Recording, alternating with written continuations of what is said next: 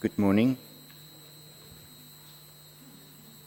And let the peace of Christ rule in your hearts, to which indeed you were called in one body, and be thankful.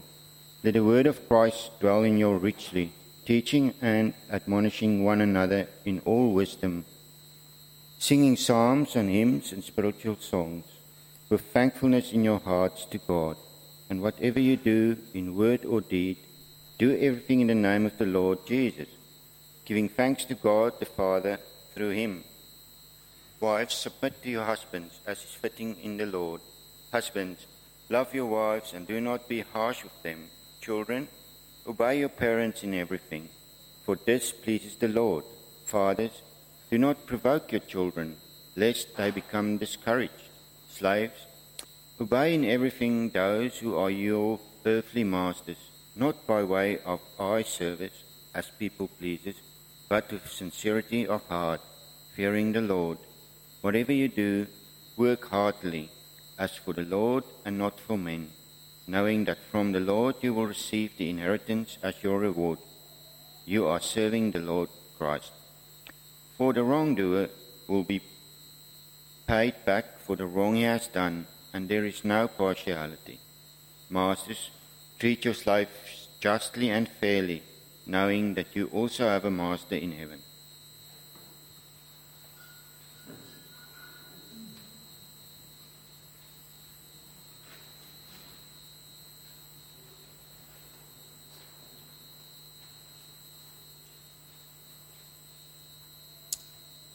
Good morning, everyone. I'd invite you to have that passage open in front of you, Colossians chapter 3 and chapter 4. And this morning we're covering the second part of the passage that we began last week, which is why we've got the same Bible reading. You'll see a bit later a heading titled number 2, Gospel Transformation Begins at Home. And there's an outline in the order of service as well. Just to point out too, there is a little picture there, a slide about our picnic and baptism service next week. The time is incorrect. It should be 11 a.m., just to confirm that. Now, I'm glad we've got a bit more time to cover these verses this morning rather than trying to do them all in one block. These are tricky verses. They touch on sensitive topics like marriage and parenting and even the idea of slavery. And to help us keep our bearings, though, we've got to keep in mind that Paul is not starting a new idea here in verse 18. That's very important to take note of.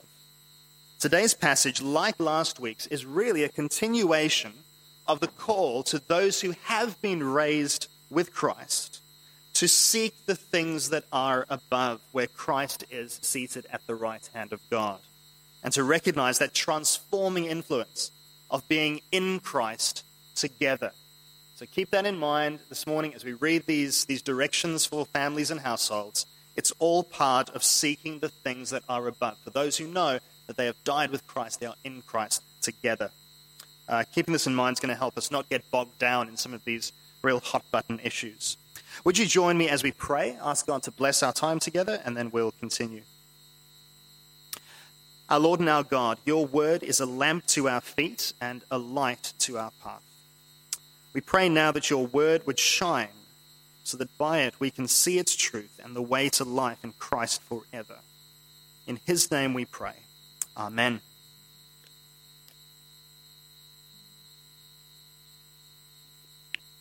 Now remember, the letter to the church at Colossae was delivered from Paul's prison cell to probably Philemon's house in Colossae. And there the church would have gathered to read it.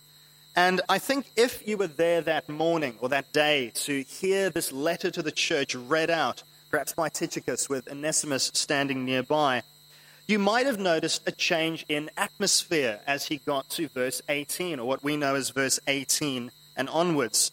These words about wives and husbands, these words about children and parents, about slaves and masters. I suspect you would have noticed raised eyebrows, perhaps a sharp intake of breath here and there, or maybe some uncomfortable shuffling in seats, maybe glancing around the room to see how others were reacting. Especially Onesimus, he in many ways is the kind of elephant in the room, the runaway slave of the master whose house in which the church is meeting. But yes, I think there would have been at least some nervousness as these words were read. Not much difference then, maybe, to when these verses are read out in a church in Australia in 2022. They don't necessarily land in a comfortable way, do they? But what we might not realize is that the reason these words were uncomfortable for first century Roman Christians are actually quite different from what makes them uncomfortable reading for us today. Remember, the Bible is written in real history. It's written to real people, about real people, by real people.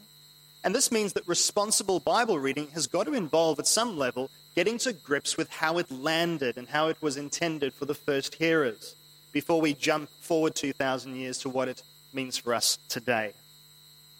So there are some things worth knowing about the social structure into which this letter was written. I'm going to run through these briefly to help us get our bearings in this passage. For one thing, the husbands of verse 19, the fathers of verse 21, and the masters of chapter 4, verse 1, are actually all the same person in a Roman first century household. It's worth knowing that. You see, the Roman home was dominated by the oldest male, and he was known as the pater familias. You might have heard that phrase used before somewhere. And don't worry, there won't be a Latin exam at the end of this. But the pater familias in his household was effectively a domestic king. And this played out in his role as a husband to his wife, as a father to his children, and as a master to his household slaves. Now, these are all the roles that would have made up a typical Roman household. The pater familias, wife, children, slaves. Of course, these are quite different to what we have today. Back then, everyone sitting in the church would have fitted into one of these roles. It's not quite so today, where we have, not everyone here is married, not everyone here is a parent, not everyone here is directly under their parents' authority. I hope no one here is a slave owner or a slave. But even if you don't fit neatly into one of these categories, just know that Paul has got the whole home in mind in what he's describing here. Now, the pater familias, the head of the house, had legal power and authority over his household and over everyone in it. This was known as the patria potesta, literally the power of the father. Sounds like a great t-shirt to get your dad for Father's Day. But listen to what it actually meant. It meant that over his wife, he had the right to kill her and her lover if she was guilty of adultery. Although it was quite acceptable for the husband to engage in extramarital sexual relationships. If his wife was caught in adultery, he had to kill both of them. If he only killed the other party, he was guilty of murder. So he had to kill both. But he could. Over his slaves, the pater familias had the right to do as he pleased. Slaves were simply considered to be human tools, and the master owned them as his personal property. And physical and sexual abuse of slaves was not uncommon. Over his children, one scholar notes this: the patria potesta included the power of life and death, with exposure at infancy, sale, chastisement, noxal surrender, which is being able to exchange your kids for repayment of debt, and the right to force your children to divorce, though probably not to force them to marry against their will. It's the kind of thing the patria potesta gave the man of the house. In fact, if a child is born, the child was laid on the floor, and only if the father of the house picked up the child was it accepted into the household. If not, it was left outside, either to die of exposure or to be picked up and taken into slavery. What all this means is that the things which make us uncomfortable in the passage today, the directions for wives to submit to husbands and for children to obey their parents, slaves to obey their masters, and the whole idea of slavery, these are not the things which have made the Romans uncomfortable. This was normal life. Of course they have to do those things. But instead, the things which would have made them uncomfortable were things like how in each pair of directions, do you notice that the subordinate person in the relationship is addressed first? And they're given a greater dignity and honor in God's family than society gave them. Another example is the suggestion that pleasing the Lord, rather than duty to serve the pater familias, should be the motivation for good conduct. There's also the assertion that God cares about justice for the slave. How about that? No one else does, but God does. And we've got that clear but crucial statement in verse 25 and 26 that the patria potesta itself is an illusion, that there is a higher power of the master in heaven to which the master on earth is accountable. And I wonder if this is why Paul is so economical with his words here. He doesn't say much. He doesn't go into detail about what these things mean. Because into the social culture in which he's writing, even such simple directions are actually quite radical. So again, so we don't get bogged down in these social issues, I'd like to remind us where we've come from. The beginning of chapter 3 is really the beginning of this section. And as a result of who Christ is and what he's done for us, we're told to seek the things that are above, where Christ is seated at the right hand of God. So as we've been transferred out of the kingdom of darkness and into the new kingdom of Christ, we're to behave as members of that kingdom, taking off the earthly and being clothed with a new nature, a new behavior, a new attitude towards God. And because of this new nature in Christ and how it determines my relationship with God and how it shapes my relationship with God in Christ and how it shapes and determines your relationship with God in Christ, so it must also shape and determine the relationships we have with one another in Christ. You might remember the triangle from last week, which again is not going to work for me. It's fine, it doesn't like me. There we go. But because Christ is all and in all, verse 11, the relationship transformation can't just stop at the church level.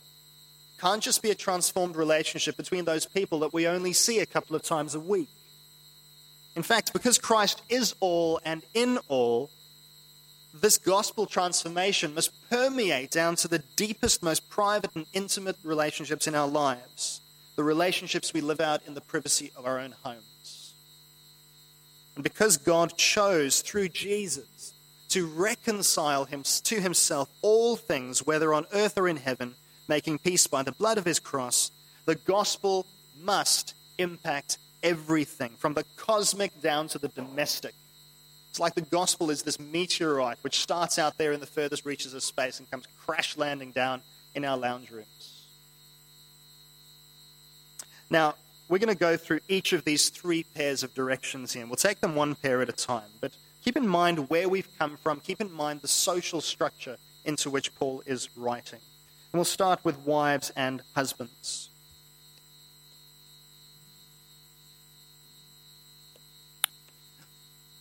The Roman wife's duty, or role, was one of duty to her husband and duty to Rome.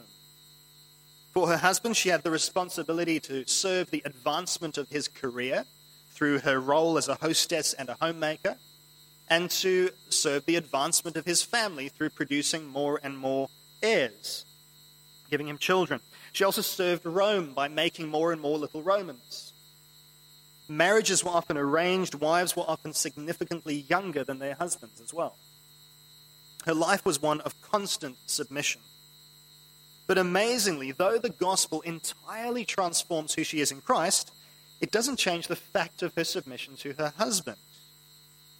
Now, I think this is one of the reasons why the passage is so hard on modern ears.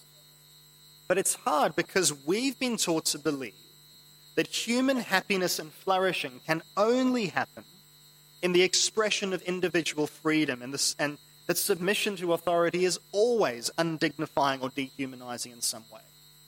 We're led to believe that the only way we can experience true happiness is if we throw off all authority and we are absolutely autonomous and independent. It's got to be said, this is not the message of the gospel. Remember, we haven't simply been transferred from the kingdom of darkness into our own kingdoms where we are the king. We've also been transferred to a new kingdom, the kingdom of Jesus, and now we submit to him as king. It's Colossians 1:13. The Bible says, actually, that true human flourishing and dignity is found not just in freedom from sin, but in submission to Christ. Not in independence, but in dependence on Jesus. So, that's why, far from calling for a wife's blind obedience to her husband's every will and whim, the Bible here calls for wives to intentionally submit to their husbands, as is fitting in the Lord. In other words, in a way which brings honor to the Lord Jesus. Fitting in the Lord also means that before God, Christian husband and Christian wife are absolutely equal in dignity and worth. God doesn't see them differently. They're not saved differently. They belong to his kingdom together. But she serves her husband and submits in a way which brings honor to the Lord Jesus Christ in the role that he's given.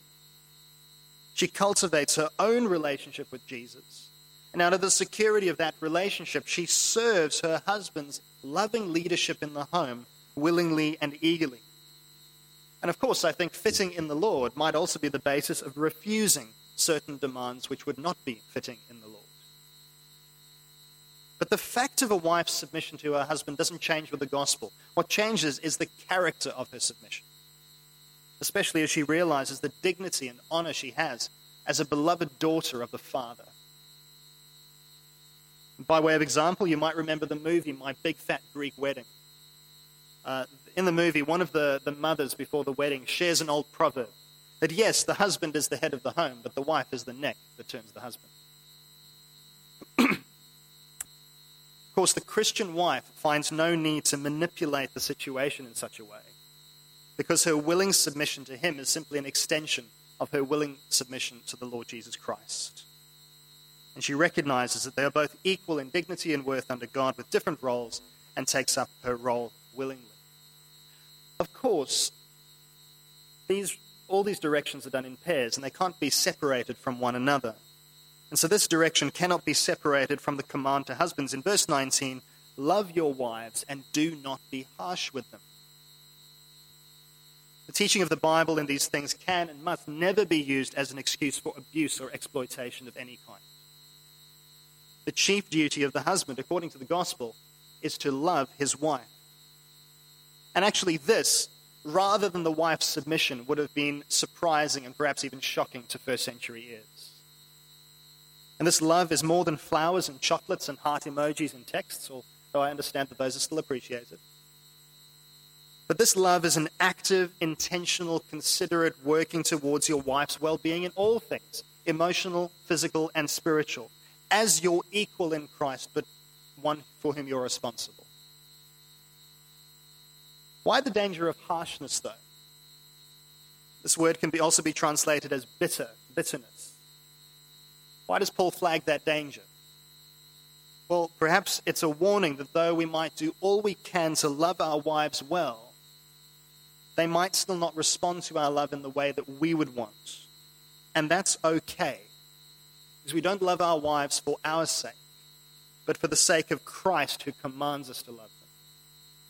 This is not about making anyone do anything, have our love used as a bargaining chip or as another authoritarian tool, but simply to love out of the love we've been shown in Christ. And I do hope that seeing these two commands side by side makes more sense of the dynamic that's at play in the gospel-transformed home relationship. One commentator, I think, helpfully points out the idea in its context is not first and foremost for wives to place themselves under the authority of their husbands, but to place themselves under their love. I think that's well put for both parties.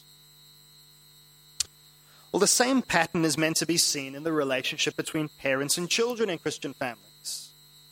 I wonder how the children in the church at Colossae felt when they knew that this part of the letter was being addressed to them from the Apostle Paul. And I wonder perhaps if their eagerness at listening to what the apostle was going to say to them kind of dissolved into a collective eye roll when Paul just said, obey your parents.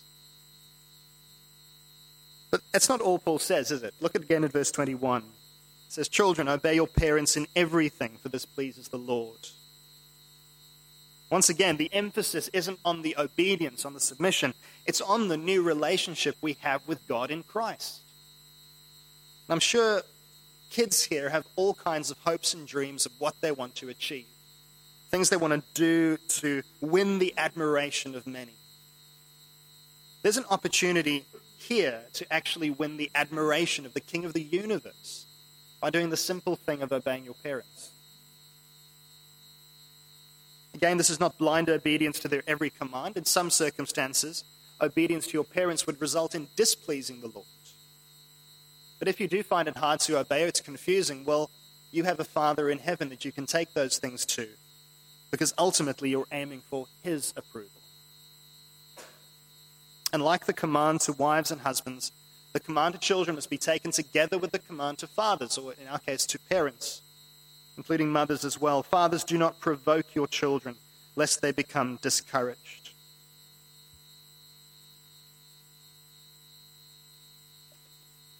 We all want the best for our kids, don't we? But how easily can our best intentions and desires for our kids become a crushing and discouraging burden for them? A number of years ago, a friend of mine shared with me that a rich aunt had offered to pay for his son's education at any choice of elite private schools in England. A whole lot, 12 years of fancy education. My friend's son was only about 2 or 3 at the time. He'd recently recovered from childhood cancer.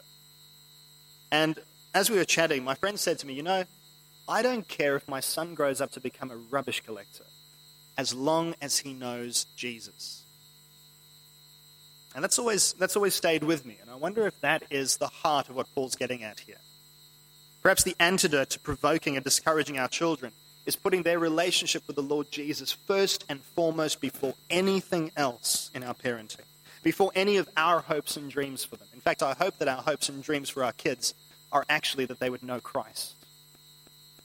Because if they're in Christ and we're in Christ, we get to enjoy the best there is forever together with them.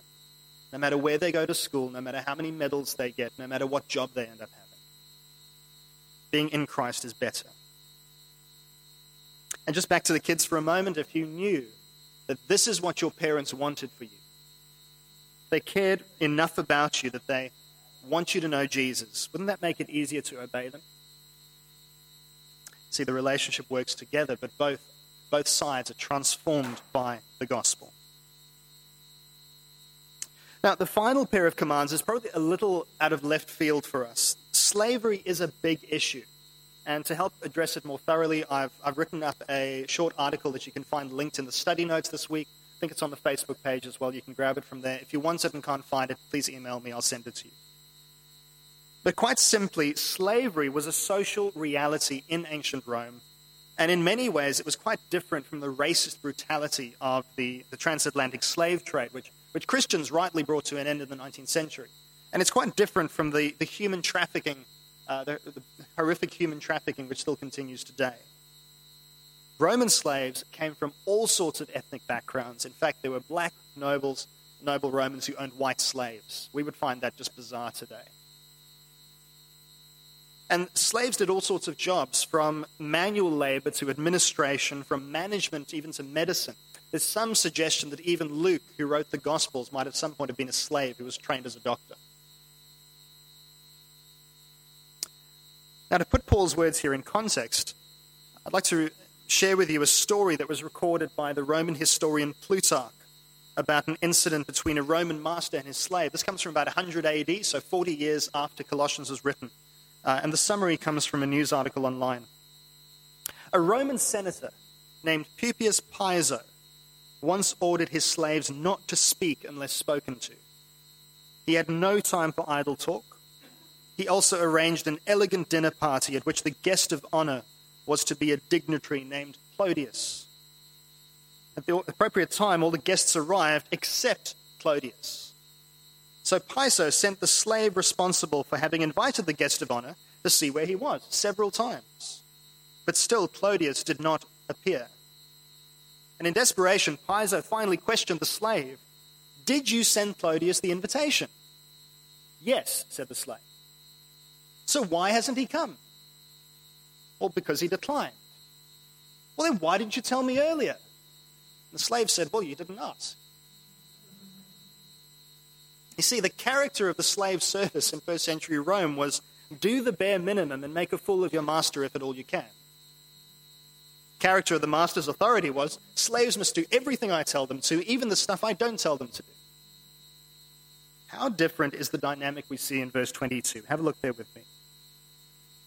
Bondservants or slaves, obey in everything those who are your earthly masters, not by way of eye service as people pleasers, but with sincerity of heart, fearing the Lord. Whatever you do, work heartily as for the Lord and not for men, knowing that from the Lord you will receive the inheritance as your reward. You are serving the Lord Christ. For the wrongdoer will be paid back for the wrong he has done, and there is no partiality. Masters, treat your bondservants justly and fairly, knowing that you have a master in heaven.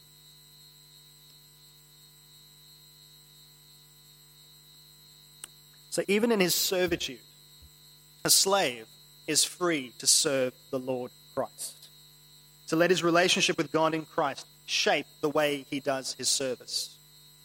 Where his master may not care about him, the Lord does. Where the master may not reward him, the Lord will. Where his master may not give him justice and fairness, the Lord will. And while, I guess here we're not slaves or slave owners, perhaps there are principles we can draw here from the way we do our work or the way we treat our employees. And just a note, as the husband and father and master are all the same person, so verse 1 tells us that husbands, fathers, and masters are all under the authority of one master in heaven. So much for the patria potestas. Now, I think we tend to see the wrong parts of this household code as radical because of the impact actually things like this have had on our society today. We might not realize it, but the idea of women's rights, of children's rights, of advocating for the vulnerable, of abolishing the slave trade, they were all results of society actually listening to what the Bible said about these things.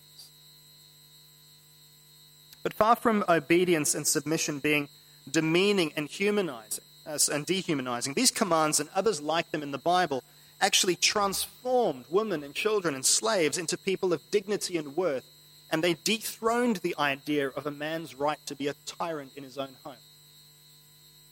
Just imagine for a moment what Philemon's Roman neighbors must have thought to see husbands with their wives and their children and even their slaves gathering together to worship God in Philemon's house as equals, encouraging one another as equals in Christ.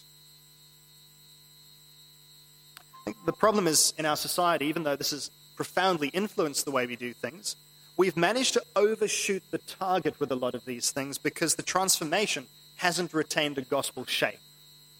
And so we're led to believe that independence at all costs is what we're built for. But the truth of the gospel is that, yes, while it's about freedom, it isn't about independence. The gospel is actually about a seismic shift of dependence from ourselves to the Lord Jesus Christ. And so if he is our Savior, he has got to be our Lord as well. And as our Lord, our submission to him must shape every other relationship that we are a part of, especially relationships of authority, especially relationships of submission, especially relationships in the home, and even those where we relate to those who are not in Christ themselves. And though we each occupy a space in the world's social structure, we don't follow the pattern of the world, but the pattern of Jesus as we do that. Isn't it amazing? You think about Jesus, God's king over the whole universe, who submitted himself to his Father's will totally. In fact, submission to Christ like this, it should also stop seeing the Bible's view of willing submission and loving authority ever being used as an excuse for abuse and exploitation of another person. That only happens when you remove these things from the gospel. Now, this side of history, we might find it incredible that Paul and other early Christians don't advocate for the overthrow of the patriarchy, the overthrow of the slave system. But instead, what they're encouraging here is something quite different. A gospel-shaped subversion of the system, which saw men essentially as domestic gods, and others, along with women and children, as little more than their personal property. And the impact on Roman society did not go unnoticed. People notice, we have the writings of secular Romans noticing with surprise and amazement that among Christians, all of these roles were treated as equals, as brothers and sisters in Christ. And still, they were the best husbands, best wives, best children, best parents, best slaves and masters to each other. It was something the Roman system could not ever hope to achieve on its own.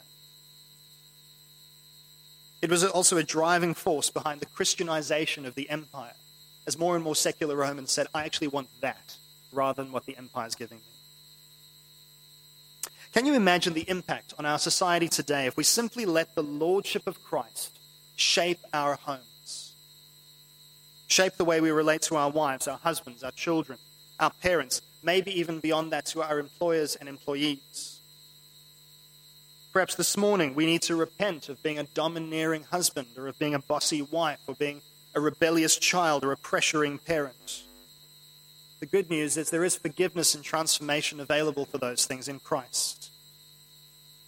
In many ways, it does seem that our society is becoming more and more like the pre-Christian Roman Empire every day. Well, what then if we took a note out of the Bible's playbook and recaptured some of that gospel-shaped subversion? I'm sure if we did that, it would not go unnoticed. With that, why don't we pray?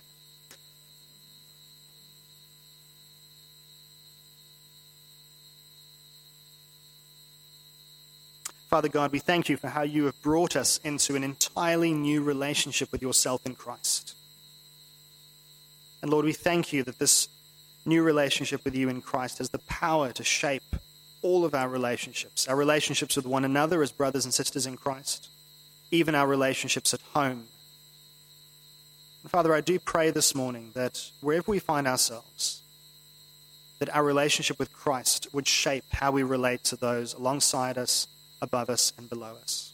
We pray this in Jesus' name. Amen.